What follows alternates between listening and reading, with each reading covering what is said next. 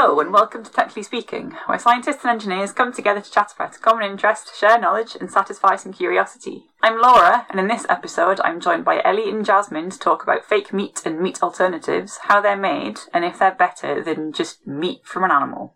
So to start off with, Ellie, what meat substitutes do you eat and why? So I have got into these meat substitutes because I'm trying to be better about the fact that the climate is on fire, the world is burning, all of these things. And I still want to make the recipes that I know and like, but I want to make it in a more sustainable way. So I've got into corn a lot. I eat a lot of corn, especially corn dinosaurs, which I was never into chicken nuggets really, but a corn dinosaur is delicious and fun and dinosaur shaped. So I've also got into What the Cluck, which is a great title for any fake meat company, which is, I think, the most chickeny, not chicken meat alternative. A few other ones, I like the Heck vegan or vegetarian sausages. They're pretty good. I think they're made with peas. And I mean, if it's a fake meat, I will give it a go. I like to see how close they are to the real thing. And I like to make the recipes in the same way. So if it's the close alternative, then I'll use it. Fair enough. So it sounds like you do a bit of experimenting with your diet in your meals. I think that's fair to say. I like to mix it up. Also, I'm quite a cheapskate. So if I see a fake meat alternative is cheaper than a meat product, I will usually buy the fake meat and see what it tastes like. And they are often cheaper. See, every time I've looked, it might just be that I'm quite limited where I live, but they're always more expensive. And I always find it odd that something that's essentially grown in a big vat in a factory is more expensive than an animal that's been roaming around a field for however long. And if they are meant to be more environmentally friendly, if they have fewer greenhouse gas emissions associated with the vat-grown meat alternatives, I feel like there should be more of an incentive to eat them. They should be a lot cheaper than the meat in that case. Yeah, I find that they are usually, but then I wouldn't buy beef anyway. So I'm a bit out of touch as to how much it's actually costing. Maybe I'll have another look. It's been a while since I last did. Jasmine, what about you? Do you eat meat or meat alternative products? So I've been veggie for I think it's going to be 10 years this year. I don't eat meat because I don't like the taste or texture of it. That also means that I'm kind of a very chill veggie. So I don't particularly care if I'm using a utensil and it's touched meat, or if there's a dish, it's got some meat in, I'll just eat around the meat. I will eat meat if I have to. So if I'm in a place where it's really hard to be vegetarian, or my mum forces me to eat some fish, I will eat the meat. So you will if you're force-fed, but otherwise it's not necessarily for moral reasons or climate reasons, it's just because you don't like it. Yeah, I just don't like it. Fair enough. I'll tell you one thing I don't like about washing up on a day where we've had meat in the evening meal, which is the only time I really eat meat. It's a lot greasier than our vegetable-based dishes. Most of our veggie-based dishes are beans and lentils. So similar to Ellie, I like eating the dishes I normally eat. But I just like, if I'm making a spag bol, I just use lentils and some oil rather than putting like minced beef in it. And I've got a really good bean burger recipe. So I think I wouldn't really miss a lot of meat from my diet if we didn't buy it anyway. And the main reason I go for the beans and lentils route is I feel more in control of what I'm eating, rather than thinking, well, someone's put a thing through a factory, like they've taken some peas and they've processed the protein out of it and then done something else to it. I don't really know what's happened to those peas or those beans. Whereas at least if I buy just a packet of beans from the supermarket, I assume that they've just been grown and then dried and packaged. So it's interesting to see we've all got different reasons for doing what we do. Yeah, I do think the beans and the lentils is a good option. Like I do try and throw in some chickpeas every once in a while. And they are much cheaper. And I do love a pui lentil spaghetti bolognese. Pretty good. Yeah, and they last a lot longer when you're storing them. This is one of the reasons we started eating more beans and fewer meat-based dishes, was because at the start of the pandemic, my entire household suddenly had to self-isolate. And we refused to panic buy before that, knowing we had enough food in the house and it would mostly be bean-based. And then we came up with some good recipes. One plus of the pandemic and being forced to stay at home for 2 weeks. And eat beans. So I was saying that the meat alternative products, or the fake meats, as you might want to call them, basically just a pea or a bean or something, starts off as a protein-rich vegetable-based sauce and then has been filled about with, in some way, essentially, by chemical engineers, is what I think it is. You're always getting up to stuff. Yeah, give them a texture and taste similar to meat, and I'm like, what's really in it? How nutritious is it? So do you guys pay attention to what is in these meat alternative products that you're eating? Yeah, so whenever I'm buying or choosing which product to buy, I'm usually looking at the nutritional information, not necessarily the ingredients, but I'm looking at what has more protein, low fat, low carbs, and like sometimes you'll be surprised by when you're looking at a packet of fake meat sausages or vegan sausages, and they're mostly carbohydrates, and you're like, no, no, it's not what I want. But I guess if they are vegetable based, you'd think there would be a lot of carbs in a vegetable based thing, complex carbs. Yeah, they would, but if you want to like have it kind of like replicating like a fake sausage versus a real sausage, like it should still be like mostly protein. You eat meat because it's a source of protein, not because it's like a good source of carbohydrates and fiber. That is true, but then again, some meat-based sausages, I would suspect, have a lot of things in that aren't meat-derived. Yeah, the really cheap ones. Yeah. I gotta say, the only sausages we buy are from the local butcher, and I live in Cumbria, where we have Cumberland sausages. Yeah, you got the good ones. That is the only thing we will buy. My favourite fake sausages are, I think, brands called Cauldron. They're Cumbria's sausages. I just like the herb mix in those sausages, and they've got a good protein content because I need to get my protein. What about you, Ellie? Do you sort of sit there looking at the packaging from like What the Cluck and whoever else and say, oh, well, that one's got like 10% protein, that one's got 20%? I am very surface level, I think. I don't compare protein levels at all, but I do always like to see like what it's made of. Like if it's not made of meat, how are they making it? So I think the main ones that I come across are soya protein as like a base. Pea protein seems to be everywhere. And then obviously corn is like a special mold or a fungi or something that they must grow in a special way, because I think corn have the like patent or the like monopoly on just using that. And I see soy and I see pea a lot, but then I don't see this corn fungus in other products. So that one's quite interesting to me. I feel like it's a mystery how they're actually making it. Corn, in terms of like how you categorize like fake meat, corn would be what's known as a microbial protein, microbial biomass produced in a bioreactor. So it's like different to like the other fake meats, which are like plant-based proteins, which have been processed to have the same texture as meat products. This is Chemical Engineer Speaks. Yes. So a bioreactor is basically you have some biological material. Yeah. I think it's some sort of like a soil fungus, isn't it, for corn? I think so.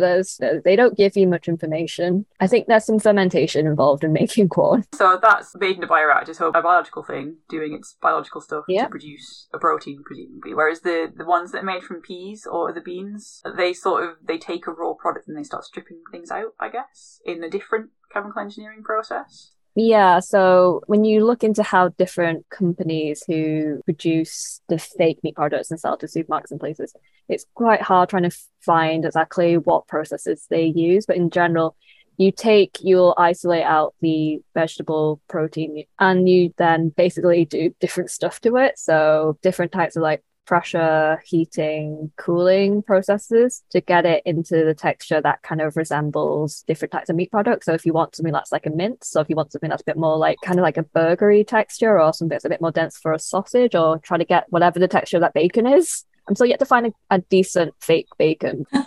I've tried many options. Yeah, that one's tricky. So then you do that, then you add different products to it. So like flavor's the main one, but also coloring agents. So in a lot of products that are supposed to be mimicking like red meat products, so burgers, sausages, beetroot's a key ingredient just to get that reddy color. Yeah, I have packets with me because I've been saving them up this episode. So I have one for Better Naked, which is delicious plant-based mince. And that does contain beetroot powder. Its main ingredient is pea protein, and then just salt, water, vitamin B12, and zinc and iron and little things like that. And then the other one is meatless farm mince, and that also does have beetroot extract in. So you may be unknowingly eating a lot of beetroot if you're not eating meat. Another thing about all these fake meat products is that a lot of the products like have different minerals and vitamins added to it. So vitamin B12, I think, is quite commonly added to or it's just like enriched in a lot of the fake meat products, just because when you're starting off with like just the vegetable protein, like there's not that much nutrition in it in terms of like minerals and vitamins. You need to add stuff to it. So it's not just protein. I mean, I can't just be sustained on tiny peas, pea powder, mushed into different sausage shapes. Try.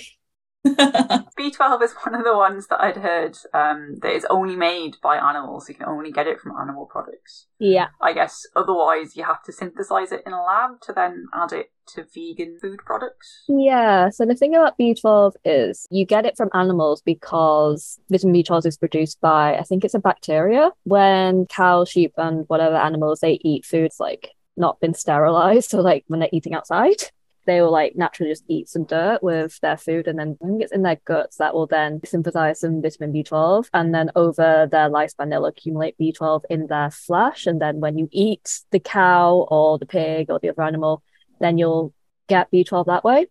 But even for like meat eaters, because there's just a lot of like exposure during animal and livestock rearing, there's a lot of exposure to antibiotics, pesticides, etc. So meat products now actually will have less B12 than they did like 10, 20 years ago, just because modern hygiene is getting better. So there's less exposure to all the dirt and bacteria. Does that mean that we would also make B12 if we kind of just lived in the wild? Yeah. I think there are some plant-based foods that have been known either have B12 or be very good for like producing B12. I think there's some kind of mushrooms, but I think that's because of the dirt you'd normally get. I just have this image of Laura like roaming around the wilds of Cumbria, like eating mushrooms from the ground and like snuffling up dirt, bacteria and things. Well, although I grow my own carrots and things, and I'm not too careful about how clean they are when I pull them out the ground and then start munching on them. I give them a bit of a rinse. So I probably am getting some soil in my diet anyway. You're probably making a little bit of B12. But it's in dairy as well, right? I haven't gone like the whole hog. I haven't gone vegan. So like if I'm not eating that much meat, but I'm still drinking milk and eggs, like there's got to be B12 in that. Yeah, I think there is, just because like the animal that was producing those milk and eggs, they would have like been producing B12 if they're eating a diet that allows them to make B12 in their guts.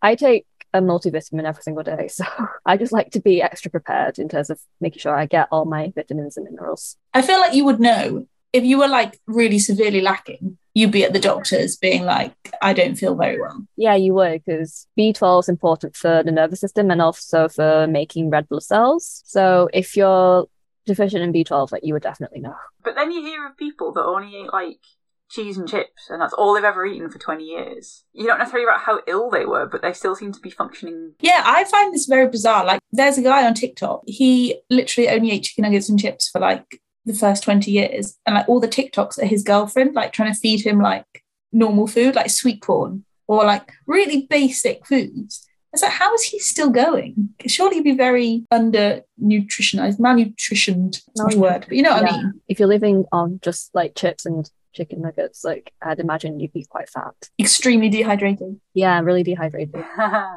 I guess it depends how much of it you eat as well, but certain biological processes must not be working very well. Like, I don't know, your ability to repair cuts, or I don't know how vitamin D is made when you expose yourself to sunlight, but that could be something that you're not very good at doing because you're missing so many other nutrients that would help you produce the vitamin D, maybe. So I can only assume they sort of survive so well because they're not really doing much else. I might be totally wrong about that though. Yeah, maybe he is eating just other foods. Someone's sneaking them a multivitamin and they're just not classing that as what they eat. Yeah, I mean, I don't know. I find it really interesting. Like, I don't compare, 100 kilograms of beef, grams of beef versus 100 grams of like corn mince. Like, I'm not eating the mince for its nutritional value. I'm sort of eating it because I don't want to eat the meat. So then the alternative is to just eat lentils or whatever. But because it's there, because it's cheap, I was like, well, I might as well eat that instead rather than kill a cow. That's my very poorly explained ethics behind it. That's the cow's purpose in life, though. That's what they were bred for. Ooh. Sounds harsh, right? But from what I remember from various things I've read along the years or been told is that things like chickens and cows and sheep look the way they do because humans have bred them for certain purposes. Yeah, that is actually true. That is true. The dairy cows, like, they have to be milked. They've been bred that if they don't get milked, they will actually die. Yeah, I've heard that as well. They just keep producing more and more milk and it's got no outlet. No outlet. Cows and sheep, like, they're really docile in nature because when we were, like, selectively breeding or picking different characteristics in, like, the wild versions of the cows and sheep, we kept the docile ones and let them breed and then killed all the ones who were too adventurous and kept wandering away. It does sound like a very humankind activity that we would have done. Yeah. In the UK, we used to have all different kinds of species. Like we used to have like bulls and stuff, but then those got killed off because farmers didn't like the bulls mating with our domesticated cows. The UK as a country has killed off a lot of their native species. Like there's no denying that. But we're not saying that we want to completely remove the meat industry. Like this is not what I want to do in terms of like UK farmers. I know a lot of UK farmers. You know, I want to support their industry, but also not eating meat is one of the best ways to reduce your climate impact and like is an easy swap for me. Yeah, I found a life cycle analysis of, I think it's Beyond Burger.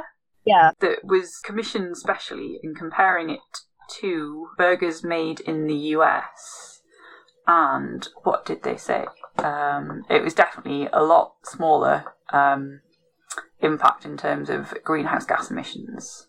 Yeah, Quorn claims that their mycoprotein takes 95% less CO2 than beef mince to make, which, I mean, that is quite a hefty reduction. Do they talk about how they did that calculation? So this is what I wonder, because it's not just CO2, it's CO2 equivalent, right? So all the greenhouse gases. And what you often hear is that it's the methane from cows and sheep that's the problem, not necessarily just because they're breathing out CO2. Methane's a big one, but it's also like for meat, like deforestation's a big one too, in terms of greenhouse gas emissions, if you're considering like where the cows are being bred. This is a big problem in places like Brazil, where people are wanting to eat more meat and so they need more land. And so they're wiping out big sections of the forest. So I guess that means that not all calculations of greenhouse gas emissions from the meat industry are comparable, because it depends on where you're getting your meat from and how that land is managed.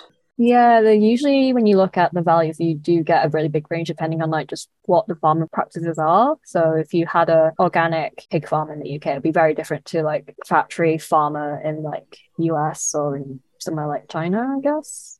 Because the practices are different. Yeah, there's lots of different, like globally, like even us compared to America, compared to Denmark, compared to everywhere. Everyone's got their own standards of meat rearing. It's a shame you can't find out more about that. I know most meat sold in UK markets is from British origin, certainly the beef anyway. That's the other thing as well, is food miles. Because if you're buying New Zealand lamb, like surely the CO2 for getting that to the UK is much higher than, you know, buying a local lamb joint from your butcher down the road. Something else to consider, looking at the life cycle analysis of Beyond Burger, is water use. Yeah. Water use from Beyond Burger was over 99% less than producing a beef patty of the same mass in the US. Yeah, it's because you need to like feed the cow.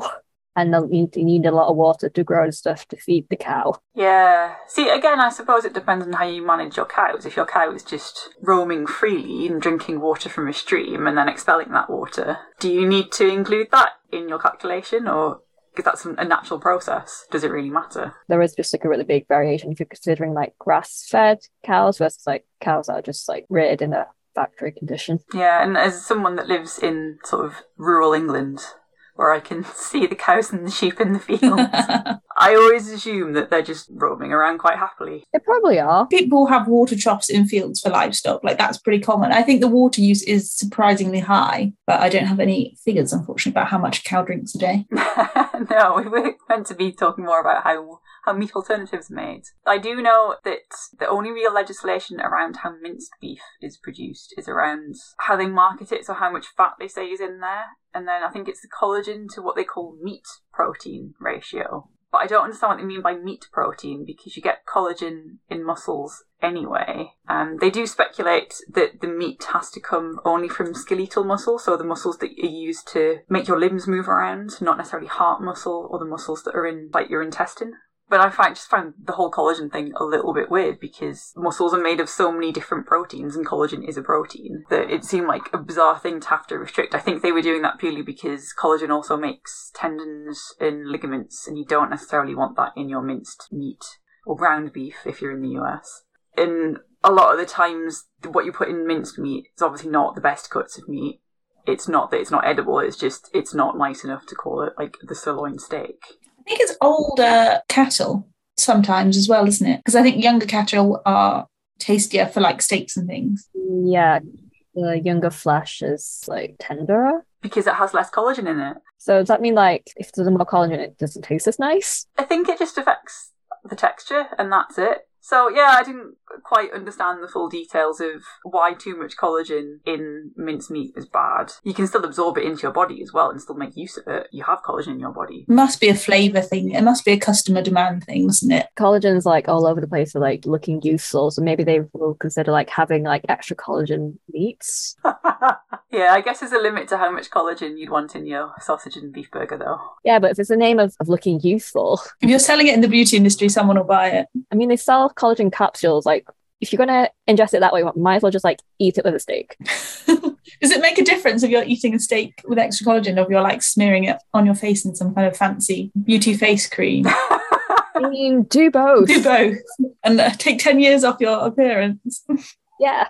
I guess one thing I didn't look into when I was thinking of regulations was how you regulate what's in meat alternative products. Apart from corn, it's quite an emerging industry. I think corn was invented in like the 1960s in response to a possible, we might run out of ways of producing food because the human population is expanding, and it still is. There's like a big thing about calling like a fake meat sausage a sausage. Yeah, but that's about labeling. So if you see a product that has the word sausage on, like for quite a few people, you'd think of like, oh, a meat sausage, not necessarily like a meat-free sausage. So like if you're buying something that says sausage on it, thinking, oh, it's like a pork sausage, then you eat it and you're like, wait, what's this? This isn't pork sausage. You'd be quite upset. I kind of feel like if you're just picking up food in a supermarket, it sounds like we all kind of look at what we're eating and think about it. I think there's an argument to say, well, the person buying it should kind of be paying attention to what they're buying. Yeah, I would agree with that. And not all sausages are equal. I think France banned it, didn't they? About not using meat terms for veggie stuff.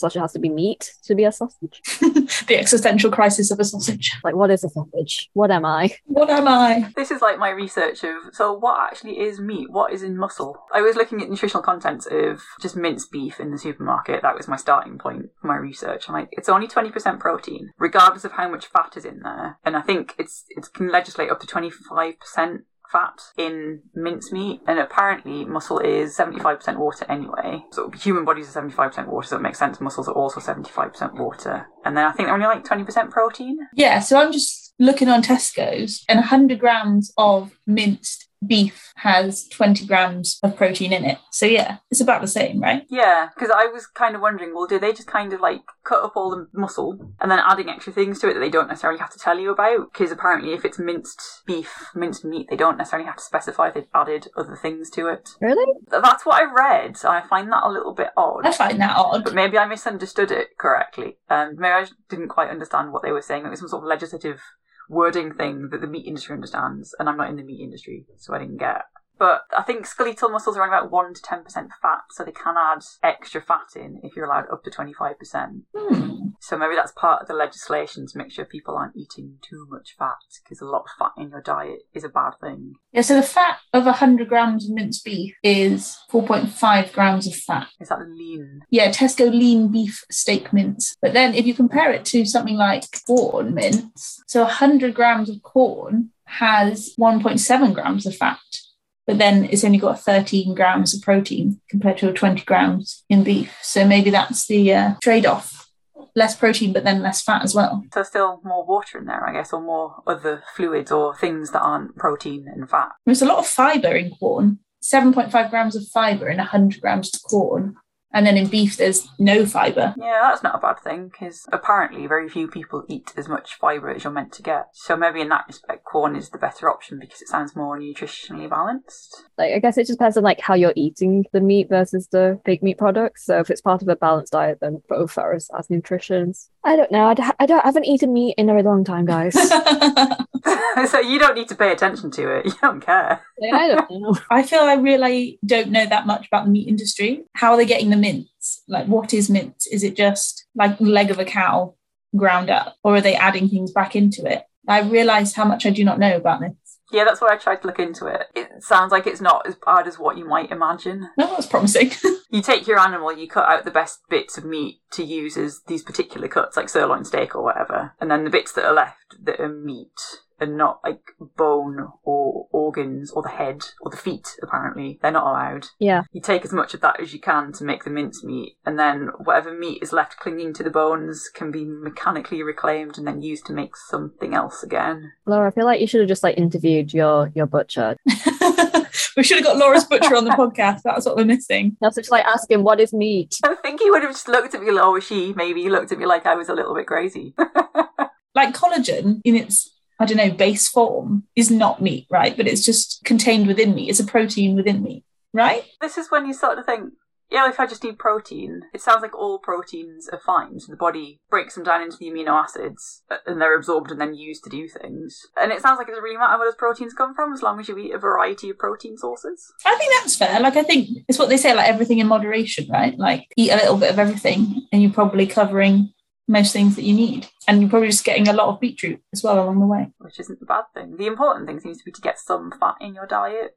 Fat-free diets are not good because you have certain vitamins soluble in fats. That's the only way you can absorb them if you also have fat in your diet as well. And there are some essential fatty acids which the body either can't make themselves itself or it can, but in a really inefficient process. Like the different, like omega-3, 3 and 6. Yeah, our National Health Service, wonderful people that they are, recommend that you do actually eat animal sources of omega-3 because some research claims that vegetable sources aren't as beneficial. Oh. And as far as I can tell, that's because there are 3 different types of omega-3. The body can make 2 of them from the one that's found in vegetable sources. It sounds like a weird recipe, vegetable-based sauce. Sounds delicious. I couldn't really find a lot about that research. I think I need to look into that a bit more because I always thought, yeah, I'll just get some omega-3 from like flax seeds. I put flax seeds in pretty much all of my meals now. I don't think I've ever eaten a flaxseed. Maybe that's where I'm going wrong. I just take a supplement. That's the engineer's answer.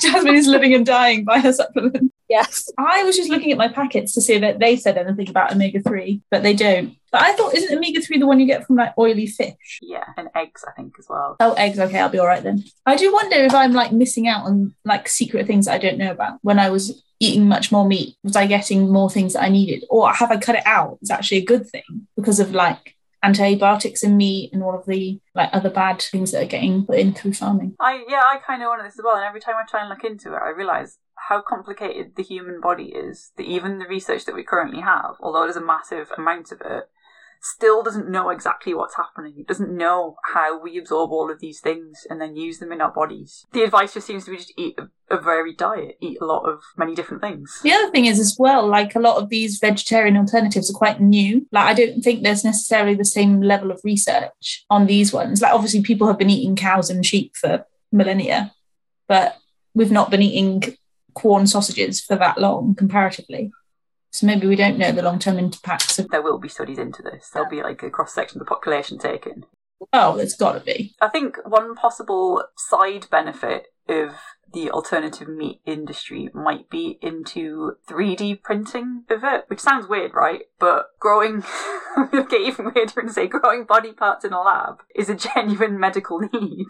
That's not what I meant to say at all. But there is definite research into, like growing organs. Yes. Someone gets injured or gets ill and like you need a heart replacement and there is no donor that is compatible. They can grow one for you. I do think that is potentially incredible, the ability to 3D print an organ. And then like these lab grown meats as well, like you could make a beef burger using beef cells without ever killing a cow. Fake meats aren't even really fake meat. This goes back to the what is meat. If you can culture stem cells from a sheep and you can make lamb without killing the sheep because you've just taken a few cells and you've not, there's no slaughtering process. Like, would you eat a lab-based grown meat? Would you take the 3D printed heart? I would. I mean, if I was dying, I would. But you don't want to be the first one, do you? To see if it works. If you're dying anyway. If it's your last hope. We can make medical history. Yeah. And I can see that if the meat industry is looking into how to 3D print, just like the muscle fibres, so the fake meat has the same texture as meat from an animal, then that does have sort of offshoots into medicine, which I think is probably a good thing. Yeah. But I also generally think, why are you trying so hard to make something be something that it's not? There is an element of that. Like I see these fake meat, lab-grown meat things, and they bleed. And I don't need it to bleed. Well, to be fair, I never ate steak, very rare either, because I didn't want to see it bleed. Yeah, that's a weird thing for me. I'm like, no, I will not buy this if it's going to I don't want to see blood. Unless it's like beetroot juice. No, all comes back to the beetroot. Beetroot juice, I don't mind, but if it's actually bleeding, that's kind of weird. The appeal for me is that if you're doing it from the cells of the animal without killing the animal, then in theory you wouldn't need a field full of sheep to have lamb mince. And I'm going to go back to my sort of rural backgrounds. And given I live, literally, there are sheep in the fields, like 20 metres from my house. If we're not eating meat from animals, what happens to all those sheep? What will the British countryside look like if we don't have as big a meat industry as we do now? It's not necessarily a bad thing, I don't think. I just wonder. I'm so used to seeing it. Rewilding! That's the whole point, is that I'm not trying to put anyone out of a job necessarily. But I think the farming that we do now on a global level is not sustainable. We all know that the earth is in dire straits, and the land, part of that is habitat loss and land loss for people and farming, because we need the food to feed the people and build the cities and all of this. But if you could eliminate that need and you could just have one or several factories making lab-grown meat, would that save you on the space and the water? Would the CO2 production be less? Maybe. Yeah, that's a fair point, actually. I guess if people now gradually transition out of eating as much meat, given the population is still growing, maybe the meat industry won't change at all. It'll just stay the same. It won't keep growing. It will just feed more people, being supplemented by things that are grown in vats or in the lab. Well, that would be for the UK. Outside of Western countries, like meat consumption is going up because people are becoming more wealthy and they want to eat meat because it's a luxury product. So, like, wouldn't there also be like a market for the UK just to export all their meat overseas? Yeah, I guess you need that global picture to figure out, if we're doing this for climate change reasons and to feed populations, then you'd need to have that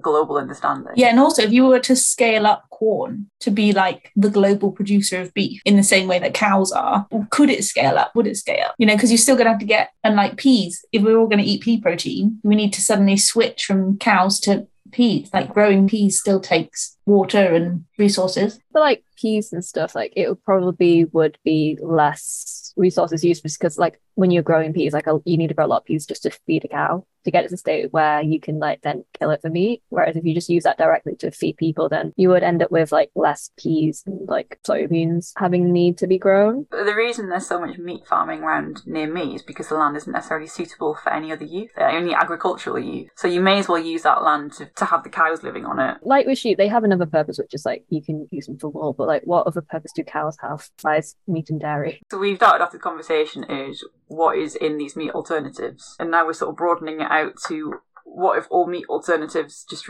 completely replace meat? Don't have an answer. We have no clue what will happen. Because we haven't done the research. Future episode, maybe. What would the world look like if the world went vegetarian? Will cows and sheep only be in like zoos or petting zoos? Or pets? Maybe they'll be pets. Yes, I mean, people do have pet cows. That's not unheard of. Yeah, I guess that's something we can maybe speculate on in the future as well, like what we'll be eating and how we'll be eating and where we get it from.